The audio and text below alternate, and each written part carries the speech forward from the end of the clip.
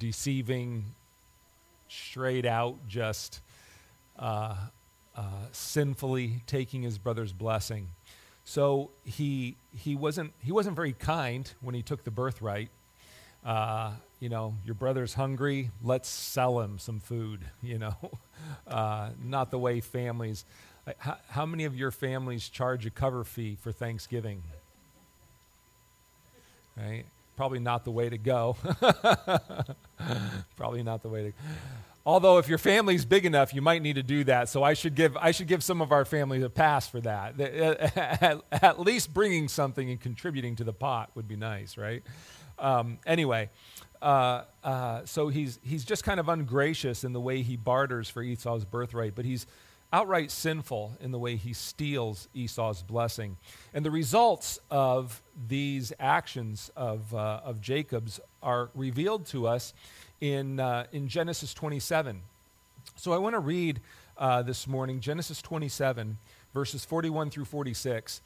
This is going to be just a quick few points, and then I want to look at Jacob being sent away, and we're going to look at Jacob's experience at Bethel this week and next week. So just quickly, look with me at Genesis 27. Let's get the context here. Genesis 27, verse 41. So Esau bore a grudge against Jacob because of the blessing with which his father had blessed him. And Esau said to himself, "The days of mourning for my father are near. Then I will kill my brother Jacob." Now when the words of her elder son Esau were reported to Rebekah, she sent and called her younger son Jacob and said to him, "Behold, your brother Esau is consoling himself concerning you by planning to kill you. Now therefore, my son, obey my voice and arise, flee to Haran to my brother Laban, and stay with him for a few days until your brother's fury subsides, until your brother's anger against you subsides, and he forgets what you did to him." Don't you love that? It was all her idea. Until he forgets what you did to him. Beautiful. We're so good at passing the buck, we human beings, aren't we? All right, anyway. "Then I shall send and get you from there. Why should I be bereaved of you both in one day?" And Rebekah said to Isaac, "I'm tired of living because of the daughters of Heth. If Jacob takes a wife from the daughters of Heth like these, from the daughters of the land, what good will my life be to me?" All right, so this is the backdrop of Jacob leaving home and going to his mother's family's place of residence for a time in order to escape the wrath and the vengeance of his brother Esau. Let me just point out a couple of things from the text that we just read. The first one is that Jacob is being threatened by Esau. He's being threatened for his life because of Esau's pain. And I just want to point this out real quickly. Esau's pain had two results, and we see both of them in the text. What Jacob did to his brother Esau was really hurtful. To take his birthright, to barter for his birthright, take away his birthright from him, and then to outright steal his blessing was a source of hurt to his brother Esau. Well, what happens? Can I just ask you an honest question?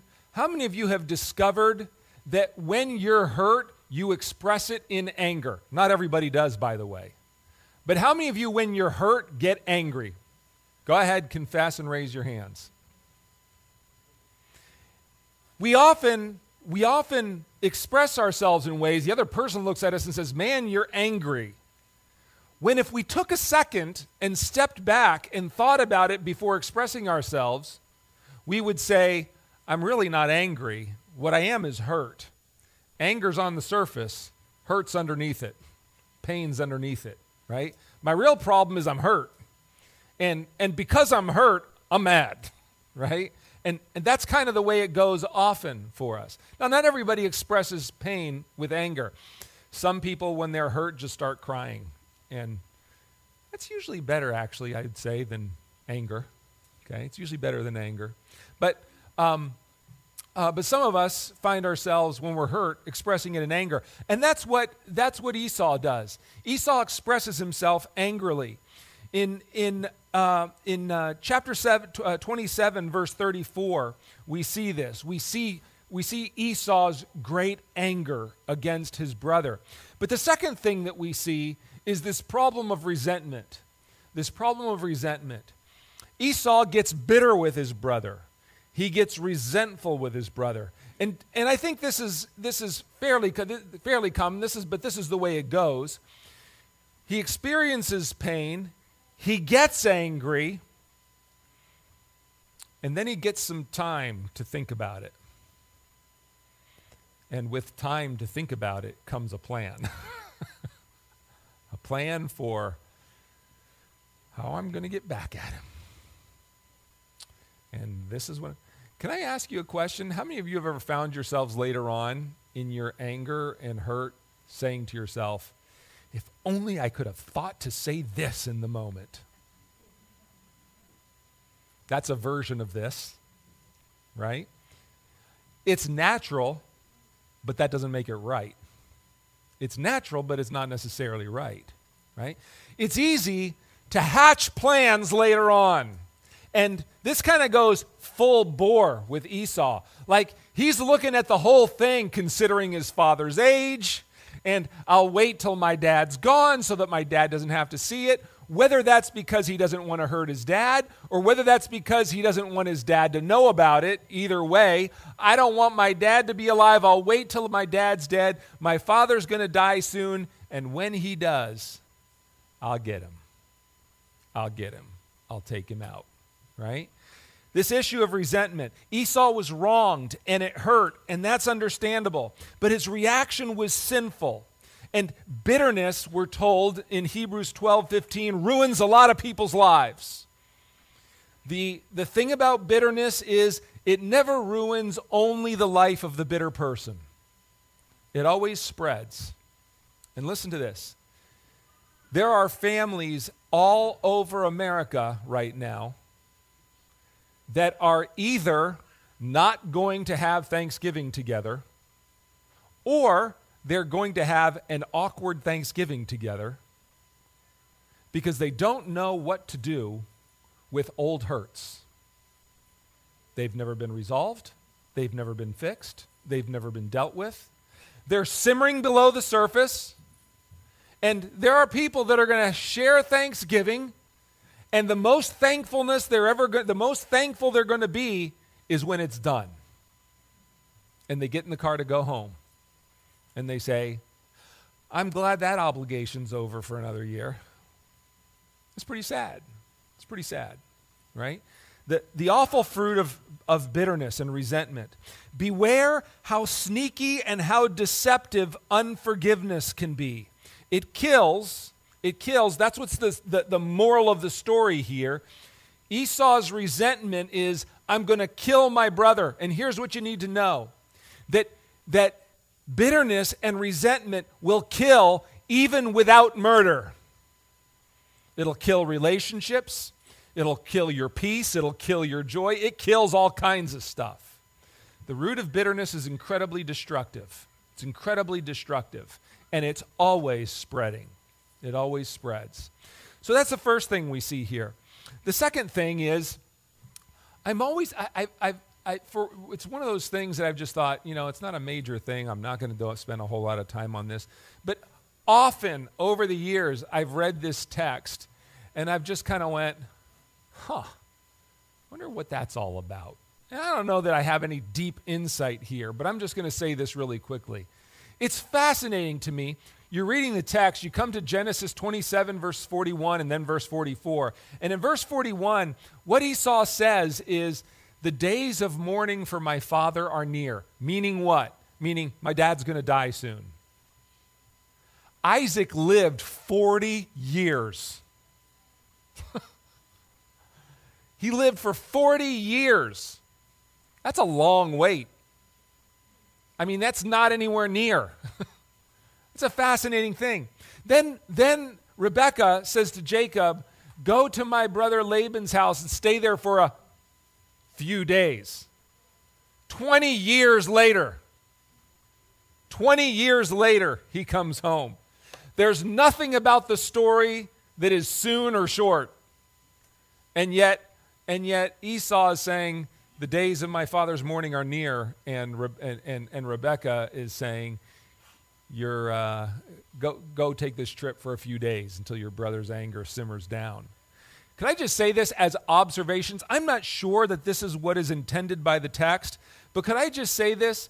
I think part of what we could take away from these statements about these brief periods of time would be this. Number one, we seriously underestimate the consequences of sin.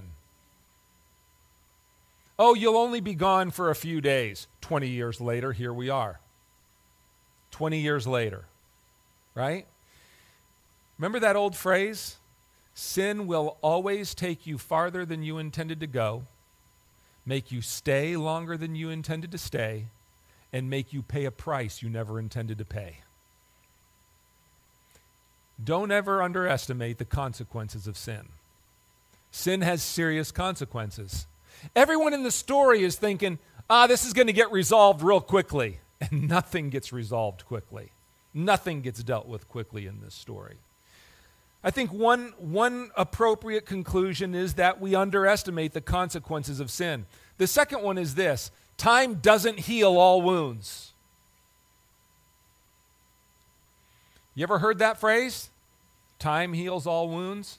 That's baloney. Time can be helpful to heal some wounds, but some wounds fester the longer that they're left. Sometimes time makes things worse. Sometimes the longer you wait to deal with something, the harder it is to deal with, and the more unlikely it becomes that you'll actually deal with it. Time isn't necessarily on our side. There's a whole lot of time that is lost, and there's a whole lot of damage is done when we don't handle things when we should handle them. I found this interesting. One of the things that you read in going through, there's these kind of statements in the law. One of them is this. And we're not going to get into the whole gender thing, and we're not going to talk about the whole marriage relationship thing and all that. Just make this observation with me real quickly. One of the things the law provided for was this. If a young woman's father, or if a married woman's husband heard about his daughter or his wife's vow, he could cancel it, but only on that day. The day he heard about it, he could declare it null and void. If he slept on it, her vow stood. Like, there's some things that you have to deal with in the moment. You deal with it in the moment, or you don't get a chance to deal with it at all. My point here is simply to say this. Don't think that there are things you can put off endlessly and it'll be okay. Time isn't always on our side. It's not always on our side. There are things that should be handled in a timely manner. And I think that's part of the lesson here. Well, we'll wait a few days, and it turns out to be 20 to 40 years later that this family issue is actually getting dealt with. All right? The third thing to make note of here is this. And probably shouldn't take any time on this at all. I'm just going to mention it. Esau's wives. The first thing about this that probably doesn't need any attention, but I'll just say it, is, like, if you're here today and you're single, you're not married, and you're thinking about getting married, marry a believer. Okay? Just marry a believer. Like, life is really hard when you don't share your core values. Let's say, even aside from whether there's a biblical command or not, it's just, if your faith means anything to you, and you know you don't share your faith with your prospective partner, maybe you want to rethink that. It might not be a great idea, okay? If you get married and you're already married and your spouse is an unbeliever, please hear this. This is not a statement of condemnation for you. We're going to believe God to win your spouse through you. Amen? We're going to believe God for that. But if you can avoid it, don't get yourself into it right now. Right? That can be a difficult way to go. So that's number one. But the second thing about Esau's wives is this, and this is just kind of a foretaste of things to come, but let me just mention it briefly now. In very mysterious ways, God's providence is at work on behalf of his people, even in the midst of all of our imperfection. Now, what do I mean by that? I mean this, that the story of Jacob's life and the way the nation of Israel comes about is full of messes that these people created, and yet God accomplished his will through it anyways. It was Jacob being ungracious and taking his brother's birthright. It was Jacob being an outright liar and stealing his brother's blessing. It was Esau marrying heathen women that were driving his parents crazy. And it all added up to, Jacob, go find a wife somewhere else. Mind you, the mess didn't stop when he got there. It just keeps going, right? He marries sisters. Horrible idea. Just a horrible idea. While he's being deceived by his father-in-law. Not great for family relationships or Thanksgiving, right? Not great.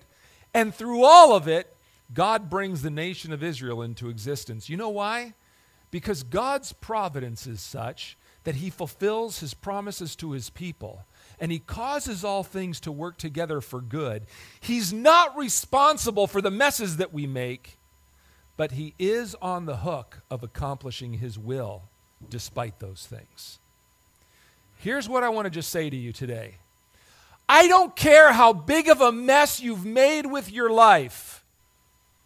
You have not come to a place that is beyond the reach of God's providence in your life. He brings you back. He redeems what is broken. He will find purposes for the mess. He will make a testimony that's not there, wouldn't be there otherwise. And you might always look back on your life and say, I wish I'd done it a different way and there would have been an easier way to go. But I promise you this, God doesn't ball you up into a little package of a little wad of paper and throw you in the trash can. He's on the hook to work together for your good and his own glory. Why do I say he's on the hook? Because he has promised that that's what he does for his people. That's what he's promised. And so I want you to know today that it doesn't matter where you're at or where you've been, there's a God who offers hope for you today. There's a God who offers grace to you today, who offers the promise of healing and of redemption for you today, and who will take all those things that the enemy has meant for evil in your life, all the things that are wrong about your life and even the sins, and he's going to weave it together in a way that's going to make you uniquely qualified to serve him in places that I can't get to. Because that's his work in your life. That's your testimony, not mine. This is the beauty of our God, that he's providentially at work in his people, doing it despite and even through our incredible failures, sins, and messes. So please hear this. The next time Satan whispers condemnation, guilt, shame, despair, please hear this. Repent of the things you need to repent of, and then get up and move on. Because your God's not holding it against you, nor has he discarded you. He has a plan for you. He's going to bring it to pass, and he'll use it all. Amen? He'll use it all. So have hope, have courage today, okay? All right, a little good news. It's Thanksgiving week. Gotta love it. All right, reasons to be thankful. Listen, all right, let me just read a text, and so now we're at the real text, and everyone goes, oh, dear God, this is going to be trouble, all right? Hang in there. It won't be too much trouble. Let me read Genesis 28, 10 through 16. With that background, let me read this passage. So we understand now why Jacob is leaving. Then Jacob departed from Beersheba and went toward Haran. And he came to a certain place and spent the night there because the sun had set. And he took one of the stones of the place and put it under his head and laid down in that place. And he had a dream. And behold, a ladder was set on the earth with its top reaching to heaven. And behold, the angels of God were ascending and descending on it. And behold, the Lord stood above it and said, I am the Lord, the God of your father Abraham, and the God of Isaac. The land on which you lie, I will give it to you and to your descendants. Your descendants shall also be like the dust of the earth, and you shall spread out to the west and to the east and to the north and to the south. And in you and in your descendants shall all the families of the earth be blessed. And behold, I am with you and will keep you wherever you go and will bring you back to this land, for I will not leave you until I have done what I have promised you. Then Jacob awoke from his sleep and said, surely the Lord is in this place, and I did not know it. Hey, this is not in my notes, but can I just say this to you really quickly? I don't know why, but I was having a hard time reading the passage because I couldn't get this thought out of my head. Can I just say, as a word of encouragement to you today, that what we're looking at here is the mess that Jacob made with his life and God's providence. But can I assure you today that if you're in the generation of Isaac and Rebekah and you have a Jacob and Esau in your life, can I just tell you that you can pray with faith for your children and believe God that they have never committed a sin that makes them beyond God's reach? Can I offer hope to parents today? Please hear this. The last word has not yet been spoken. The last word has not yet been spoken. And I want you to know this. All parents make mistakes, and not everything our kids do is on us. Amen? We might contribute, but not all of it's on us. And I want you to remember this. I want you to remember that God is providentially at work in their lives, and the God that has worked in your life can work in theirs too. So don't get too carry a burden and pray, but don't get too discouraged. The end of the story is not yet written. Amen? God in his providence works even through our sins and our failures. All right. So we've read this passage. Jacob is sent away, and so begins, for those of you that have been around here all year, so begins Jacob's true north journey with God. He starts to figure some things out at this point in his life. There's aspects of this text that we're not going to cover until later in Jacob's story, and I got to tell you, there's some things I can't wait to get to because of how significant they are. But for now, I just want to share two general thoughts with you from this text, just two. The first one is what I'll call Jacob's realization. Jacob's realization, what he comes to realize. And we see this in verse 16. Jacob awakes from his sleep. He awakes from his sleep, the dream that he had, and he said, surely the Lord is in this place, and I did not know it. Jacob's realization. Now, what's this realization about? Let me mention just a couple of things about Jacob's realization. The first one has two parts to it. These two important realities. Verse 16 is the difference between something that A.W. Tozer referred to. I found A.W. Tozer's writing on this subject particularly helpful, and I want to share it with you this morning. And I want to share it with you, hopefully, to either create or to rekindle in your heart a hunger for something, okay? A hunger for something. What he described was the difference between these two realities. The reality of God's omnipresence, which is what? The fact that God is always present everywhere. No matter where, no matter when you are, God is there. But please hear this. That fact is not the same thing as this, God's manifest presence. And that is when you become aware that God is present. When you sense God's presence. When you have the privilege of knowing that God is here. Please hear this. Yes, what I'm talking about right now is experiential. And yes, in a sense, I'm saying It's an experience you should have. And if you don't, you need to get on your knees and you need to ask God for it. Please hear this. Because he's not just a present God that he wants you to know about up here. Oh, okay, he's present. I know he's here. Please hear this. He wants to be intimate with you. He wants to be close to you. He wants to make himself known to you. He has given to us his Holy Spirit to reveal himself to us. It's God's manifest presence. It's the fact that I know and can sense God's presence. Yes, it's experiential. Please hear this. And I'm going to take 1 second to say this.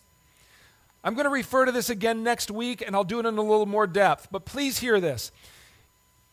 We are in danger of, in wanting to be so biblically accurate, which is a good thing, by the way, we are in danger of turning the Christian faith into an academic exercise. And Christianity is not just academics. It's not just something that happens in your head. It's God wants you to know by personal experience what it is to have the living presence of God in your life. Now, I want to say openly, it's not always the same. Amen? And I'm going to tell you something else. I absolutely believe on the authority of God's word that there are times when he will make you walk through the valley of the shadow of death with no sense of his nearness anywhere, because there's things he teaches us there that we don't learn anywhere else. But please hear this. To live your whole Christian life never experiencing the manifest presence of God is an awful thing. It's an awful thing. In one sense, it's just living beneath your birthright. Like, why would you put up with that? Secondly, it's not biblical. My brothers and sisters, God wants to reveal himself to us. Christianity, while it is, we have gotten so used to thinking in terms of hermeneutics and science and textual criticism, that we've turned Christianity into something that is in danger of becoming lifeless. And so I'm just going to call us back. I'm not downplaying any of those things. They're all important. They all have their place. But please hear this. Sometimes you got to have the breath of God breathe on you again. My brothers and sisters, the breath of God, the life of God's Spirit. You wake up one morning and you say, surely God is in this place. Somehow I misplaced him for a long time. Where has he been? Oh, he's been there. That was his omnipresence. But you got to let your heart be touched again by his manifest presence. And if that is a long time in the past for you, or if that's a never for you, then let these words create a holy dissatisfaction and a deep hunger that cause you to start saying, where can I find God's presence? Because I'm going to tell you this, I believe he wants that for you. He wants to show himself to you. So get hungry for it. Get hungry for it. My prayer is that when you sit down to Thanksgiving this week and you look at the food that you're so hungry for, that this point comes back to you and you say, dear God, make me hungry for your presence. Listen, for the bread that comes down from heaven, for the meat that is really meat indeed, that you hunger for the presence of the living Christ in your life. You experience his presence along the way. Secondly, and I'm going to do this, I thought long and hard about this, I'm going to do it. Some of you are going to recognize it and you're going to shake your head at me, and I get it. And some of you aren't going to recognize it, and probably good. But for those of you that do, I want you to know it's not something I enjoyed. It wasn't part of not my taste, not my style, not anything about it. It's just, it's there from my youth because it was everywhere for a time, okay? And it's useful for making a point this morning. We are living in a material world. And there are lots of material girls around. Okay? So, listen. Look at the text. In the text, there's angels, there's a supernatural dream, and then there's a God who speaks from the top of a visionary ladder. And I just want you to know that this material world that screams at you and tells you how real it is not as real as the spiritual world that we can't see with our eyes. The message of that song is trying to get everybody to stay stuck in the fact that we live in a material world. And please hear this, we absolutely do, and we've got to deal with it. But please hear this. It cannot blind us to the fact that we live in a spiritual world also. That's what happens. He lays his head down on a very real material rock that had to be extraordinarily uncomfortable to sleep on. And in the midst of his material world, God appears to him in a dream. My brothers and sisters, I say it for the purpose of emphasis. Here's the fact. You and I are living in interaction with an ever increasingly all-absorbing physical and technological world that is designed to deaden us to the spiritual realities of the world around us. It makes it easy to forget the spiritual realities. Makes it easy. And you and I have to avoid and fight against that like the plague. The world can laugh all at once, but angels are real and so are demons. God is real and so is Satan.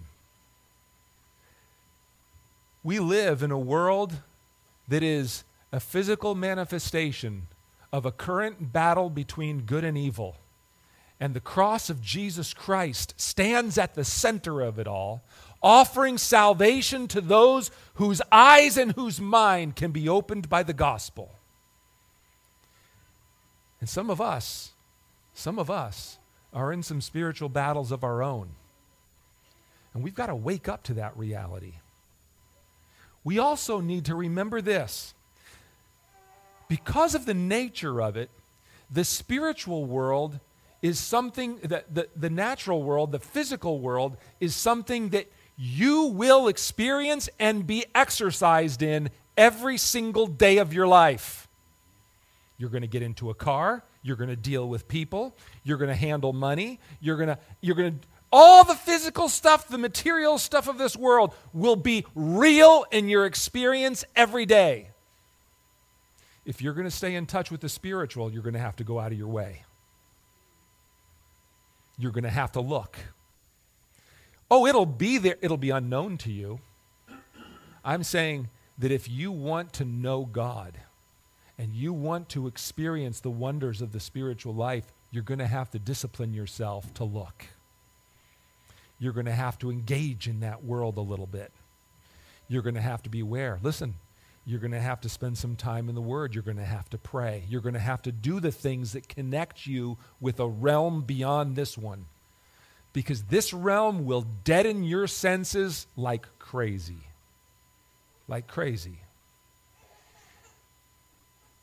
Most of us don't interact with the spirit realm, not because it's not real or because it's not there, but because we're not tuned to the right station. You got to tune your heart to the station. It's there. So my urge to you today is to be deliberate about developing your spiritual senses, about being aware of a world that is beyond the spirit realm, doing some thinking about and some spending time with God over the fact that the world is real, that world is real, and that it means something to you and for you. So, that's point number one. We're living in a material world. It cannot be avoided. It cannot be ignored. I'm not encouraging you to try. I'm not encouraging you to try to escape it. Please don't. God's intention is for you to stay part of it.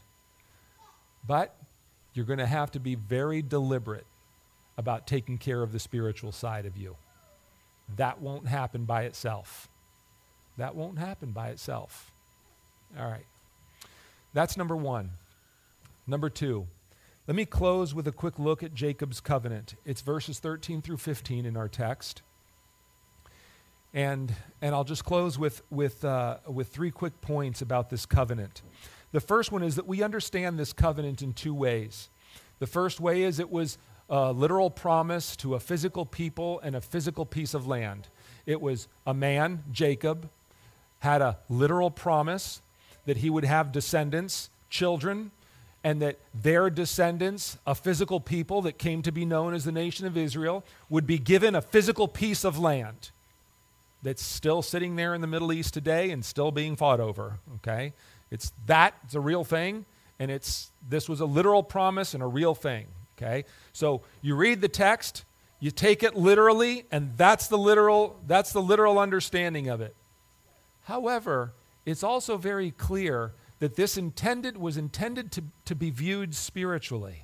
That there is a spiritual promise and a spiritual people, because there is a spiritual deliverance that involves a future inheritance. In other words, it was all a messianic promise. That's the way that all the nations of the earth would be blessed. They would be blessed because through Jacob and his descendants would come the Savior, Christ the Lord. That would be the blessing that would pass on to all people. It was a messianic promise. And it's a messianic promise that was fulfilled by the death, burial, resurrection, exaltation, and ultimately the return of the Lord Jesus Christ. It's all one big thing. But please hear it. What God intended was to not just build a nation, one nation from a physical line of people, but to throw the door open wide and save to himself a people from every nation and every tribe and every kindred and every tongue, to bring them to himself through his Son, Jesus Christ, by Jesus' death, burial, resurrection, exaltation, and then offer to this people the promise of his return when they will be united with him as his people forever. That's ultimately what the promise is about. And so we understand the covenant in these two ways, and you're a covenant heir. If you're a believer in Jesus Christ today, that's your covenant. That's your promise. Through the death, burial, resurrection, and exaltation of the Lord Jesus Christ, you became a son or daughter of God, and he's got a future for you in his heaven. He's going to come back for us. He's going to come back for us. That's the literal and spiritual understanding of the covenant. Now, knowing that about the covenant, there's this. Two important promises that are given in this covenant. Two important promises.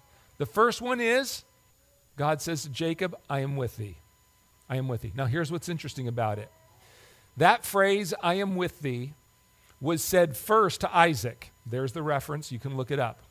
It was said to his father Isaac. Then it was said to Jacob. And then Jesus repeated it to his disciples. Lo, I am with thee always. Matthew 28. He made that promise to his disciples. The second promise is, I will not leave thee. I will not leave thee. This one's a little bit more extensive, and it's interesting to hear who this is said to. It was repeated to the nation of Israel in Deuteronomy 31. A word given to the whole nation, I will never leave thee. It was spoken specifically to Joshua in Joshua 1 verse 5. I will be with thee and I will never leave thee, right? He was going to be a man of war. He needed some encouragement, right? I will never leave thee. It was spoken to Solomon. It was spoken to the poor and needy in Isaiah 41, that they had a God who would never leave them. And then it was spoken to all believers in Hebrews chapter 13, verse 7. I will never leave thee. I will never leave thee. What does this mean? I want to go back to this again, and I want to repeat this. Now, I want you to know that what I'm about to say can be unsettling for some, and it's hard. I don't know what to say. I know some things to say about it. I don't know how to help you through it. Okay? I don't know how to help you through it. But it's true. And you can either look at it through the eyes of bitterness and see a reason to get mad at God, or you can look at it as a word of comfort for you today. That's what's before you is your decision. Here's the fact. These promises mean that no matter what your conditions are, in our text, in our story, Jacob is in a dark place by himself because of his brother's sins, his mother's sins, and his own sins. It's a whole mess that has been made. And there he is in the middle of his mess with a God that is saying to him, I'm with you, and I will never leave you. And I just want to tell you this. It's exceedingly painful to acknowledge that two things are simultaneously true. People act sinfully, and God is present with people in the moment.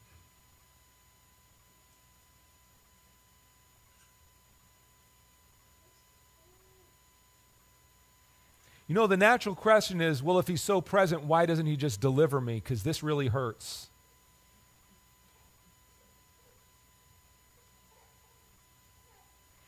You know, the ancient writers, we don't hear a lot about this anymore.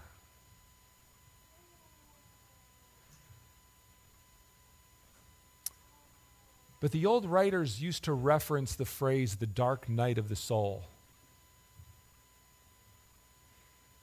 And the reality is that in everybody's life, there come those moments that are dark nights of your soul, where your pillow's a stone, and your family's gone, and someone wants to kill you, and everything about your future is unclear and uncertain, and you're by yourself, and it all really stinks. And please hear this. In the middle, smack dab in the middle of the dark night of your soul, there is God who is with you and who has not left you.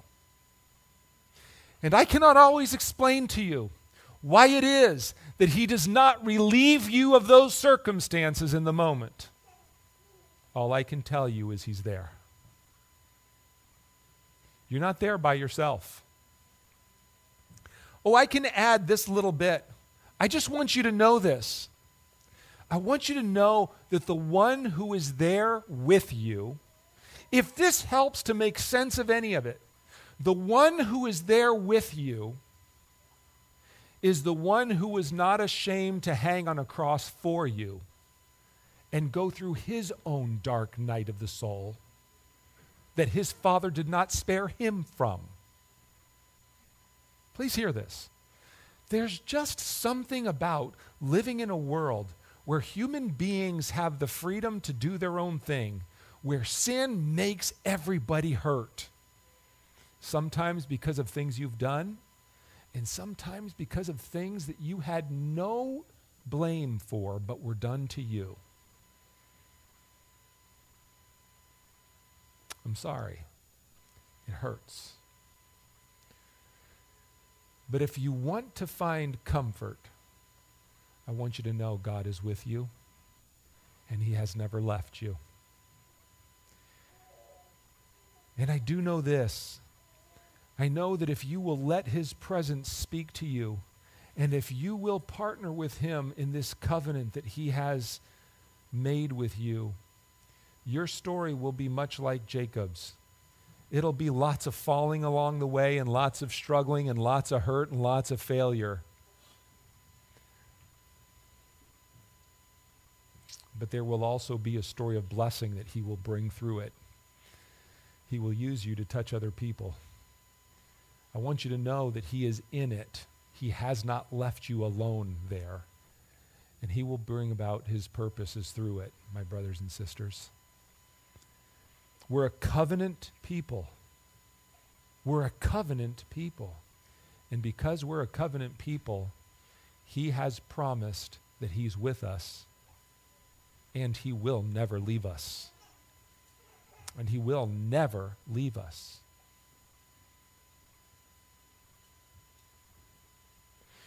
You're going to have to sort through the experience of your life and figure out how you're going to understand that.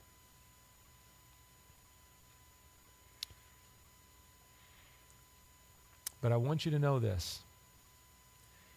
If you do it with a heart of faith and a heart of worship, what you'll find out is that with lots of things you can identify as being sins against God that were not part of his will for your life, God didn't waste it. He wove it into something that he's going to use for your good and for his glory. And that's where worshipers get on their knees and with tears in their eyes submit themselves to the God of heaven and say, God, take this mess. Make something out of it. The last thing I'll say about this is this. The world just has a mess. We have a mess that God does something with. So the mess is going to be the mess. Get used to the idea it's a sin-filled world. But your God will work it together. He will not leave you. He will not forsake you. He didn't fall asleep when you were sinning. He didn't fall asleep when you were being sinned against. He didn't leave you. He didn't forsake you. He's going to make sense of it all because that's who he is. It's a hard thing to talk about. The last thing about Jacob's covenant is this. It's such good news that he's there even in the messes of our own making. And I just want to say this really quickly because of how much of a point I've already made about it. It's not a good excuse for making another mess. Like, don't think that mess making is the best way for God to work in your life. Some of us need to get used to the idea that God can do things in our lives in some easier ways, at least sometimes. Okay? So don't just be a mess maker unnecessarily. But man, I just want to encourage us again with this truth that there's a God of grace who doesn't discard us in the midst of our messes. And while he may chasten us, he will also, please hear this, visit us in our affliction. He will visit us in our affliction. And he will even transform our sins. This is a radical thing. But when God is active and present in your life, Satan and sin do not get the last word. Your sins are not just facts that sit there against you for the rest of time and eternity. They are something that God acknowledges, pays the price for, offers you forgiveness in, and then says, let me weave it into your life testimony and bring glory to myself through it. And use this to touch other people's lives through you. He literally wastes nothing.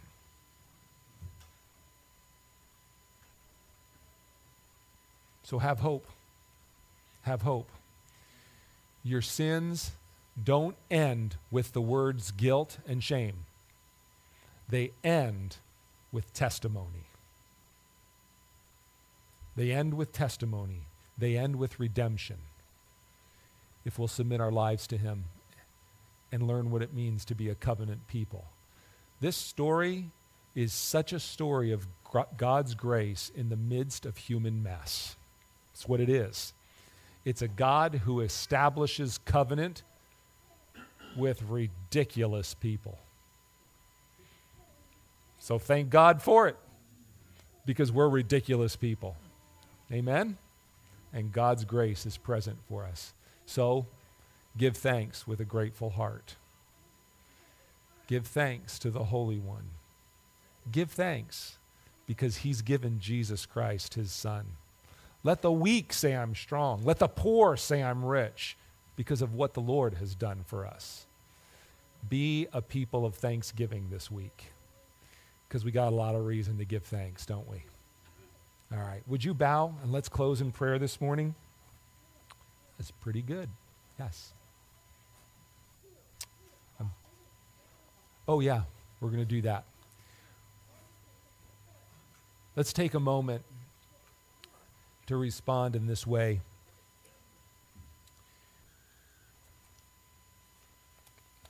The low-hanging fruit, the easy thing to say is this. Would you just take a moment to purpose in your hearts, this is going to be a Thanksgiving-filled week, not just because of the date on the calendar, like you're going to turn your eyes to heaven, remember your God, and you're going to give him thanks for what he's done in your life. The second part is this, and I know I'm treading on holy ground here, but if you dare to take a look at your worst sin, and if you dare to take a look at the worst sin that was ever committed against you, I want to remind you that this is a week that as a covenant person, God would want to overwrite the words guilt and shame with the covenant that he established with you through the Lord Jesus Christ, and tell you that your sins have been forgiven, that your guilt has been paid for, and that your shame is being overwritten by the work of the Lord Jesus Christ in your life that is producing a testimony to his glory and that's going to make you useful in his world. You're not trapped by your past. You're not stuck there. You're a covenant man and a covenant woman. So step into that today. Yeah, it's not easy. It might take some work. It might take some paying attention to. It might mean going through a difficult process for a while. I'm sorry if I'm picking open a scab on Thanksgiving week, but please hear this. Some scabs need to be picked open if they're going to be healed. So recognize the beauty of what God has done for you this week. In all the mess, he's your covenant God. He's with you and he will not leave you. So Lord, I just pray for your people today, where those sins have marked us with guilt and shame, and where those sins against us have marked us with deep wounds and pain. I just ask that the covenant of grace would sweep through our lives right now, and that the truth of a God who saves and then who heals would be so very real that instead of looking back and living anchored to the past, we would be able to look forward and say, here's the story that is being written, and here's what God is doing in my life. He's going to heal me to his glory, and he's going to use my life for his own purposes. All of it, wasting nothing. It'll be part of what he does that is going to end up being a testament to his grace.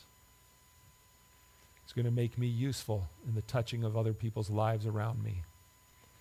So Lord, touch and heal. Walk with your people today.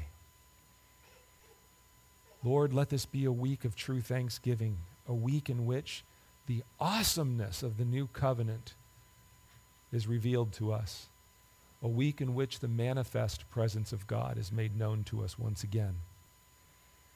Lord, wake us up out of our slumber. Lord, Let us not be lost in a material world. Lord, waken us up to the realities of who you are, to your desire to be present in our lives. Make yourself known to us anew today. Thank you for being our God. We worship you. We bless you. We thank you that we have the privilege of being a covenant people. In Jesus' name, amen.